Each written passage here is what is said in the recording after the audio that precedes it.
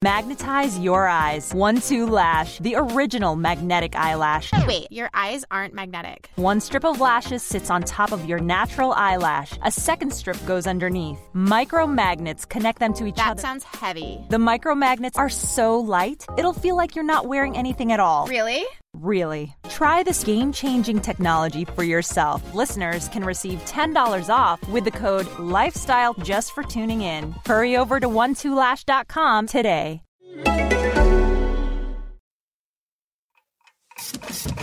Come in. Hey, man, I'm sorry I'm late to train for Shut up! You're here!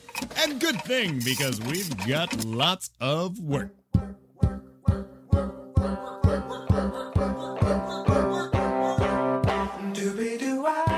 It's Employee of the Month with Katie Lazarus, the talk show featuring unforgettable guests with incredible jobs. And now, here's my boss and your host, Katie Lazarus. Hello, hello, hello. Welcome to Employee of the Month. So I know that I've had a lot of comedians on the show, but it's where I came from was stand-up, and it's kind of been nice to go back and speak with some and see how they're doing. And one of them I was so happy to speak with is Wayne Federman, who has had a career since 1985 in comedy, and he's beloved because he is such a delightful human being, as you will hear from our conversation. He's currently on the road touring with Judd Apatow, and he's been in a ton of Judd Apatow films, which we speak about. I admire him, and I really wanted to hear what it's like to get to be an actor, a writer, and now he's doing music as well. So without further ado, here's my interview with the one and only Wayne Federman. You may know him, of course, from the Geico commercial with Kenny Rogers. Correct. Or Del Monte's Fruit Cup commercial, but he is probably more famous for the zillions of roles, including Legally Blonde, yes. X-Files, right. Baywatch, of course, 40-Year-Old Virgin, Funny People.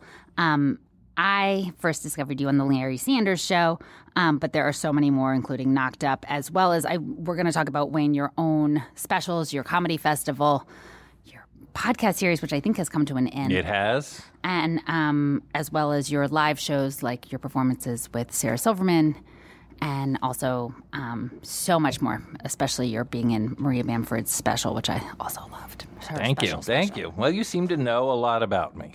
That feels good. So you went to NYU and Stella Adler, and I studied with Stella Adler, not at her school, with Stella. Oh, wow. Did anyone make the joke then about, like, Stella? Yeah, a little bit, because Brando is her most famous student. And we had a great time. She was, obviously part of I was into, the group theater, and she studied with Stanislavski a little bit in Paris. And so that's her great claim to fame. Like, I study with Stanislavski. What these other people are teaching is not what he was professing. I know the actual how to do it. Moscow Arts Theater, that's what it was called. So so just so you know, as you're sitting here, and I have the plaque for Employee of the Month, and I appreciate it, it goes from Stella Adler, it goes from Stanislavski, Moscow Arts Theater, to Stella Adler, to Wayne Federman. That's the history of modern acting right there. It's incredible. It's incredible. What did you get out of going to acting school? I had never been to New York City. I was from Plantation, Florida. Bit of a hick. I wouldn't like a suburban hick, like not sophisticated. Never went to Broadway, none of this. Museums, all of that stuff. So what I got out of NYU and Stella Adler was an introduction to the big world of New York City and Broadway and off-Broadway and comedy clubs. And I would say the main thing I got was that I auditioned for comedy clubs because I wanted to be a comedian as well as an actor. So that's how I got into, not how I got into, but that was my path. Were the two worlds disparate then? A little bit. Like Stella was very much into like big idea theater. Like he, Awake and Sing and the strike and everyone in the theater is yelling strike at the end of the play. Like that kind of very lefty kind of social movement theater. And Wayne Federman, guess what I was into besides stand-up was like Neil Simon. Like that's what I was into. You would say he was part of an odd couple, but you wouldn't say that he was okay. Right. I wouldn't say he was a prisoner of secondhand. Okay. Okay. So I always gravitated towards comedy. That's just, that was my strong suit. All right, so you couldn't get SAG work in New York, even though you were doing so well in stand-up and everyone knew you. I was making my way in stand-up. And speaking of SAG, which stands for the Screen Actors Guild. Right. My strategy was I wasn't going to go because I wanted to be a comedian who could also act. That was my strategy. Like a Billy Crystal or something like that. Like that was my strategy. So, or Steve Martin, that kind of thing. Those were the people you looked up to. Just white people. So just white males. Just white males. No, all of boys. Let's call them boys. So if I got my SAG card, because there were so many doors shut in my face here in New York to just get commercials or come up for anything. Like, they're like, you're not in the union. We don't even want to talk to you until you're in the union. Once I got my SAG card in New York, that was my golden ticket to Los Angeles. And so as soon as you got it, you wanted out of here? Mm-hmm. Why? I just thought it was a bigger pond. I thought it was the pond. It was the ocean. I also like driving. LA is like suburbs to me. So it was a good fit. I already had like a pretty good act by the time I came out there. Like I'd already been on television a couple times, cast out of New York. That's how I got my SAG card, through stand-up, not through acting. How did you get in front of Allison Jones? Tell me about The Parent Trap. I loved the original with Haley Mills. I'm still hoping that... Well, this is a good question. This is a very good question. I got an agent, and they sent me out, and I read, and I got the role. It was that simple. I'd never met her before. It was just great. It's a one scene, which, by the way, as you know, in movies is my thing. Doing a Wayne Fetterman. But it's called the Fetterman and Out. Let's talk about your acting / writing / comedy, because I think they all come together. And maybe I'm wrong, but, for example, with Judd Apatow, you're in his films all the time as an actor. Few of them, yes. You open for him as a comedian. This tour, yes, I do. Are there times when you also write with or for him? A little bit. I am co-producing his Netflix special, which we're taping at Just for Laughs. That's why you're seeing me here, because he was running it last night. In New York, getting ready for it. And now we're going on tour. We're going to D.C., we're going to Boston, we're going to Providence, and then we're going to head into Montreal to tape some shows. So I saw it, and I would say that the crowd was laughing, I think, about 98% of the time, maybe 95%. Can you tell me a little bit about what it's like to be writing for yourself simultaneously while you're also writing for another stand-up? Well, Judd, I wouldn't say I'm writing for. I'm saying I would more help shape the act. So how does that, give an example of a specific joke? Judd does a bit about how he likes to pretend that no matter what you eat, it's healthy. Yes. Okay? Yes. Did you see it last night? Yeah. Yeah. So he talks to the audience, and inevitably someone yells at a burger or Big Mac or something like that. And then he goes, it's got beef, which is your meat, your protein, and it has amino acids, and it's also probably has antibiotics in it, which is great for you. And then I said, when we were kind of riffing it out, just off stage, I said, what about Z-Pack? One little antibiotic reference in his run. I throw it in. He's like, yeah, I think I'll try that. And he did it, and it worked, and I think it's going to make it. Okay, cool. It must feel so good. I mean, how does it feel when you get to see your jokes either on an award show or on Fallon? You wrote for... Yeah, it's good. It's good. I like writing for myself more, but... You do? Yes, yeah. Have you ever written... But I'm pretty good. I have to say, I feel like my comedy whisperer qualities are not like, oh, let me write an act for Judd. I don't think I could do that. Let me write an act for Jimmy Fallon. I don't think I could do that. But when I see them do it, I'm like, okay, I know how to fix that. I know how to turn that around. I know how to get rid of this. So that's kind of my skill, which I feel like a lot of comedians would have that skill as well. Yes and no, because there's two things going on. One is being a good editor. Yep. And the second is wanting to edit someone else. And I think that you have to, in your heart, feel like there's enough love to go around. And every once in a while, I'll meet a comedian who does not feel that way, who feels like there's only room for me. Oh, I'm the opposite of that. I know. Yeah, I am. Doesn't that make sense, what I'm saying? I guess a little bit, but I just find it, I don't know, I just find the whole thing thrilling and it's exciting for me. The idea of collaborating seems super fun to me. Yes. I feel like you understand that there is room for you, for Judd, for Adam Sandler, for Mike Birbiglia. I can keep going with the zillions of white males and understand that each one of you is an individual in your own way, and you have sexism in a different way, unique to each of you. Right? I'm just kidding. I'm sorry. No, it's, I mean, that's something, and I'm going to name drop, so please don't. You can't not. All of your friends are famous. I was going to ask you, what is it like to be in a world where everyone is so successful, and then there's you? That was perfectly written and delivered, by the way. The setup and then the turn, and perfect. I have no notes for that one. Oh, good. I feel loved. Early on, Jerry Seinfeld, he said that don't compare yourself to other people. I mean, it's impossible not to on some level, but he also, I don't know if you know this, he had a huge career setback in the early 80s. I didn't know that. Yeah, he was on the show Benson, the sitcom. I remember Benson. And got fired off that show because he couldn't act. Or that was the word that it was like, I don't know if it was, I think that got fired off that show. That is so interesting because when, one of the things that made Seinfeld, there are many reasons why Seinfeld was so fantastic, but one of them was that he hired all of these really consummate actors. Of course. Around him. It's like the Bob Newhart style. But I love that he said that to you because you are in the same niche as him. You do what would be considered, I think, observational comedy. A little bit. You haven't seen my act recently because I'm doing a lot of music now. So let's talk about that a little bit. I love it. You did it at BAM with Sarah Silverman. Were you there that night? Yes. So you saw it? It's magical.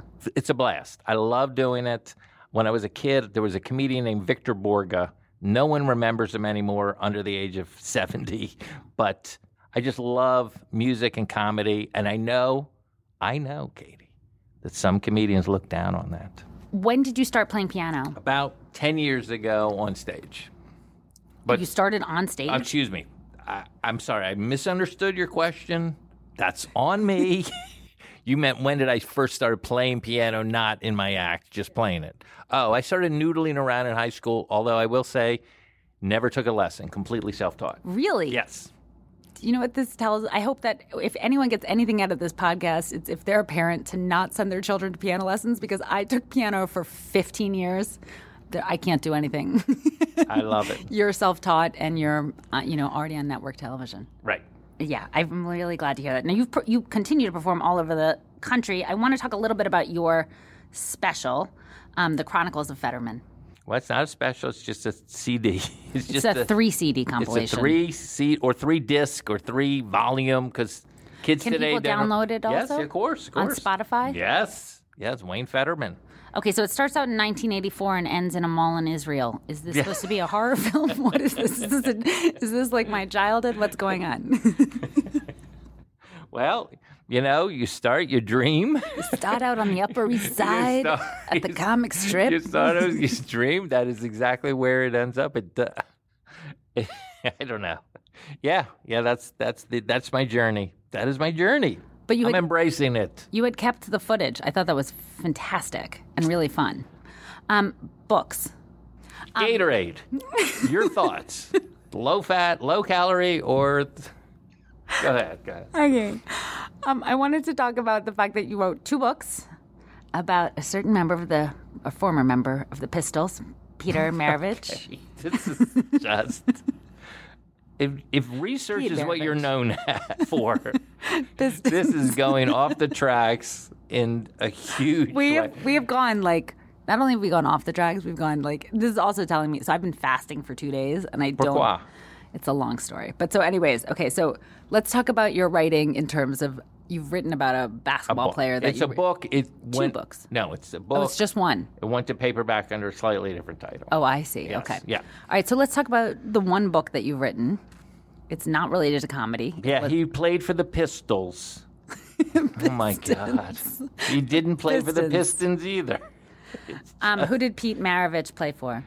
He played at LSU. Okay. College, Division I college. Tell me about it. Still holds the record for the most points scored in a college career. Oh, wow. Yeah. Why is that? Because he was a phenom. This is one of the greatest How did you sports. discover him? He's one of the great sports stories of all time because it's Shakespearean. It appealed to my dramatic side. Most sports stories are all the same.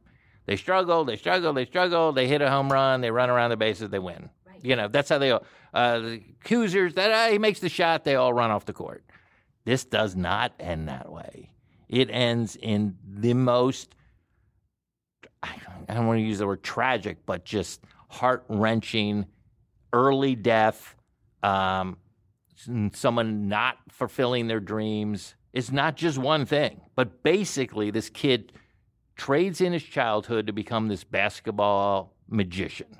Just basically like 8 hours a day, practice. No one practiced more. Like goes to LSU, can score 50 points a game without even trying. It's like he's just that great. Goes to the NBA, gets this huge contract. The players all hate him. Why is that? Because he's getting all this attention. He's a white guy. The league is kind of changing a little bit. They're like, I'm barely can, make money here, and this kid's getting $1 million. Oh, and he's doing commercials because he's got this floppy head of hair. So the one thing he wants to do, play basketball, he ends up hating. Like his dream, he doesn't like playing NBA basketball. And he's still phenomenal, but his teammates can resent him. And then it gets even worse. His mom commits suicide. And at one point, he's just like, I just want to win a championship because, I'm being criticized for not being a team player or whatever. Doesn't happen, comes achingly close, walks away from basketball. The team he's playing for the next year wins the championship, becomes suicidal. Cut to a few years later, finally finds some peace with Christianity, becomes like a born again. Drops dead, playing a pickup game of basketball with some Christian buddies of his. They do an autopsy. They find out, oh my God, he was missing his left coronary artery. So he should have been dead before he hit the age of 20, let alone play sports on a level that's unimaginable, still holds records today. And it's just an amazing sports human story. So that's what appealed to it. So you got to write this book based on what experience writing about? That's the loaded question. So what experience did you have? I actually co-wrote it with another guy who had written a number of biographies before, so he kind of helped walk me through it.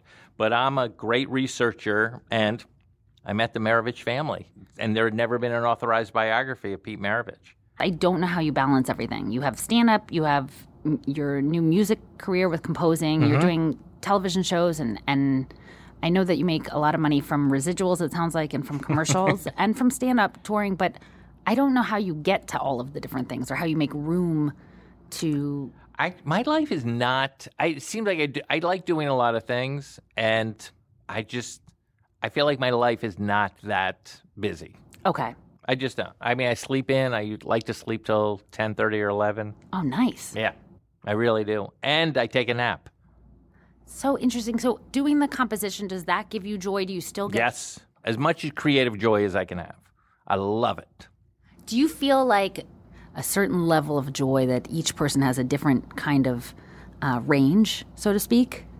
You really think about it. You intellectualize these things. It's amazing. It's amazing.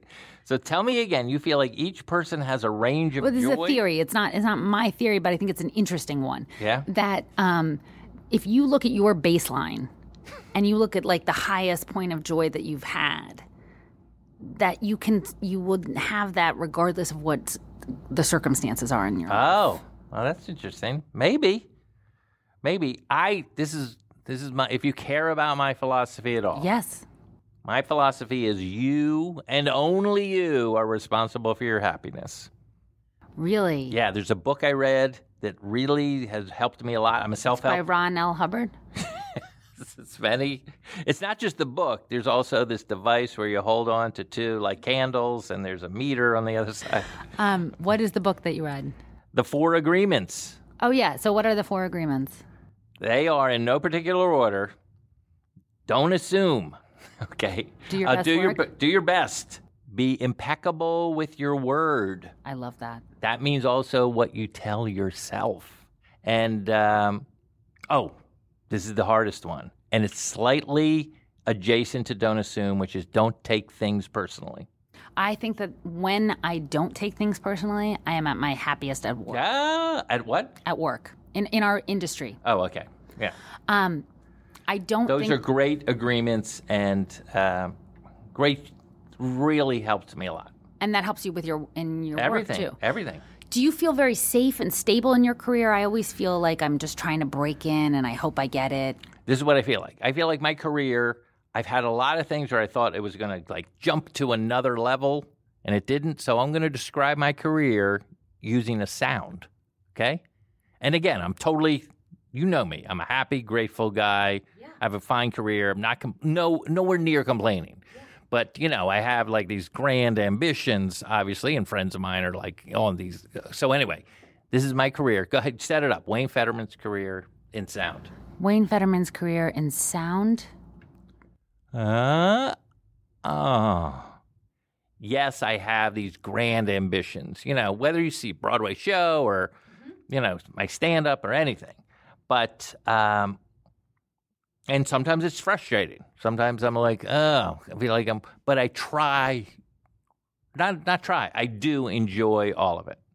That's the key to Fetterman. That's the key to Wayne. Besides talking about myself in the third person. Yes. That is the key to Fetterman. From 1985, you've been making a living. Correct. Before that, you had a bunch of temp jobs, including driving a cab. No I wanted question. to hear about driving a cab. I was in New York City. The shift, I've worked for Fleet. My shift was 8 p.m. to 8 a.m. 12 hours. Ask me the biggest celebrity I picked up. Who was the biggest celebrity? Anne Rankin. Do you know who she is?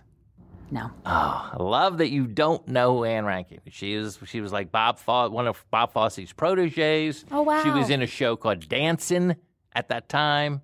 She was also obviously in All That Jazz. She's amazing in that movie. He only directed 4 or 5 movies. Was she excited that you knew who she was? No. But you were. What did you get out of having her in your cab? What did I get out of it?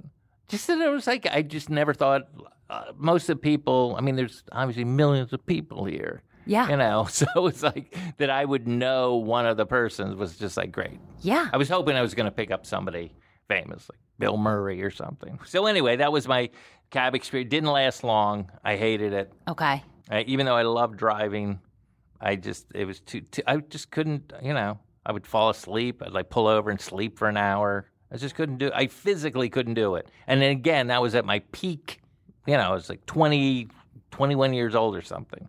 I do want to talk about one thing that I think is hard. It's exciting to have so many friends who are in the business. I think that can be really inspiring. But in other ways, I wonder if that lends itself to sort of a funhouse mirror. What's it like having, because I think most of your friends are in show business.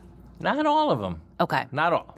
What would you say the percentage is in? I'd say at least more than half. Definitely more than Okay. half of my friends are.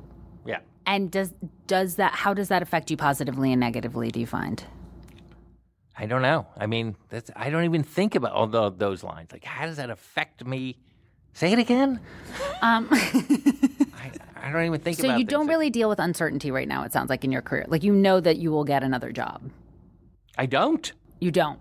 Who knows? Okay. But in your heart, do you feel like? No. Okay. I don't. And not in that I'm not going to get another job. What's going to happen? Yeah. Just who knows what's going to happen? That's why that 4 Agreements book is very much being in the don't assume I'm going to get a job, don't assume I'm not going to get a job. It's exactly right, to not make it necessarily negative either. Right. I think the one thing I disagreed with what you said. I love it. I loved the 4 Agreements part. But? Because that's what one can control, and I loved that. But the idea that you are entirely responsible, you said, for your own circumstances? No, for your own happiness. For your own happiness.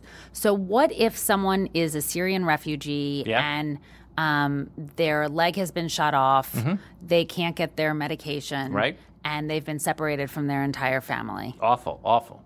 Did you ever read a book called, oh my God. I just think that circumstances are sometimes beyond people's control. I know. There's a book about a guy who survived the Holocaust. It's Man's Search for Meaning. Oh, it's one of the best books in the world. Yeah.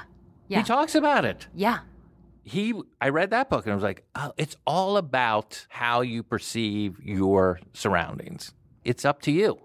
Let me give you an example. Yes, I guess that guy can be depressed, and yes, I understand but that's the most extreme situation. That's the most extreme. Yeah, I feel that it's a very American thing to sort of I guess what I'm trying to do with my life is to live. I feel like now I can help you. Go. Is to live with uncertainty and to be okay with that and to accept that as. What is one of the agreements? Don't assume. Again, are you saying it's easier because I've had some level of success, so I kind of relax? I do think circumstances play a big role in people's lives more than they realize. Yes, I do think that stability. This is a great debate. Now we're doing it. I'm enjoying. I think that economic stability, you have a really strong community of people who really love you, and you have individual resources, meaning you yourself have a lot of talent, and you also have had it demonstrated and have experience. And yes, I do think that there are circumstances that are sometimes beyond someone's control. And I guess my fear, what I don't like to do, is to blame someone if they feel bad or if life isn't going their way, to say, well, if you only had a better attitude. I look at the whole thing differently than you do, I guess. Yeah. I look at the whole thing as that. Well, you're looking from a top-down perspective, right? Because you're part of the top 1%, and I'm not. So I'm not part of the top 1%. But I know what you're saying. You're saying I do what I want to do in my life, and in that way, I'm in the top 1%. And I agree with that. But I think, and I know you're skeptical of American can-do-itness, but... No, I'm not. I think it's important to have that. I just don't think it's everything. But I'm saying I feel that I won the lottery just being born here. Again, I'm a white guy. I understand that I have these things, these advantages, because I'm a white male, but... Yeah, but I also understand what you're saying, I think, is that, you feel this, whether it's a blessing or a joy or luck, you enjoy what is. I try to. Yeah. I try. And again, how did I describe my career? Slightly... disappointed when it wouldn't go to levels that I was hoping it would. So I deal with that, but no, What helps you deal with that when you just gotten rejected from a role and it goes to a best friend and maybe he has more hair than you, maybe he's thinner, Yeah. Again, it just takes a sec. Once I get a little disappointed, and then one night's sleep usually does it. And then I'm like, all right. It's still, okay, let me give you a great example. Yeah. For years, when I was starting out, from 1984, as you know, through 92, so that's how many, 6 years, 8 years. Yeah, almost a Hollywood marriage. Yeah, almost. My dream, my goal was to be on The Tonight Show with Johnny Carson. Yeah. Right? That was it. Yeah, that was the thing. I came agonizingly close. The booker liked me, but then he got drunk the next time he saw him. And it was just it didn't happen. And it really devastated me. And it was real disappointment. I still, to this day, have not watched Johnny Carson's last Tonight Show because I was so devastated. Yeah. I wasn't part of that. I understand. I talked to a comedian on a podcast 3 months ago. And he was like, Wayne, I think it's amazing that you got close to The Tonight. That was part of your life. That this adventure that happened that came up ultimately short. He goes, I love hearing this story. That Jim McCauley got drunk the second time and all. He goes, that's amazing. He goes, I know it's a disappointment to you, but for me, hearing it, it's like, that's an amazing show business moment. And I was like, that's it. That's the secret right there. Yeah, to be part of the ride and enjoy the ride. Of course. And also that's all we have. But also the absurdity that, the difference for you of getting and not getting on The Tonight Show was whether someone was drunk or not. It also shows, how random and arbitrary the business is. Yes, and you're, trying to scale this mountain. And you're and put strategies to it and this or that. And the end, right, exactly right. Thank you, Wayne Federman. You're welcome. That's it for this episode. Thank you to Rob Schulte, Nora Lynn, ACAST, and to all of you for listening. Go to employeeofthemonthshow.com to find out about future shows. We have some coming up with New York Comedy Festival and more. That's it. Have a good week.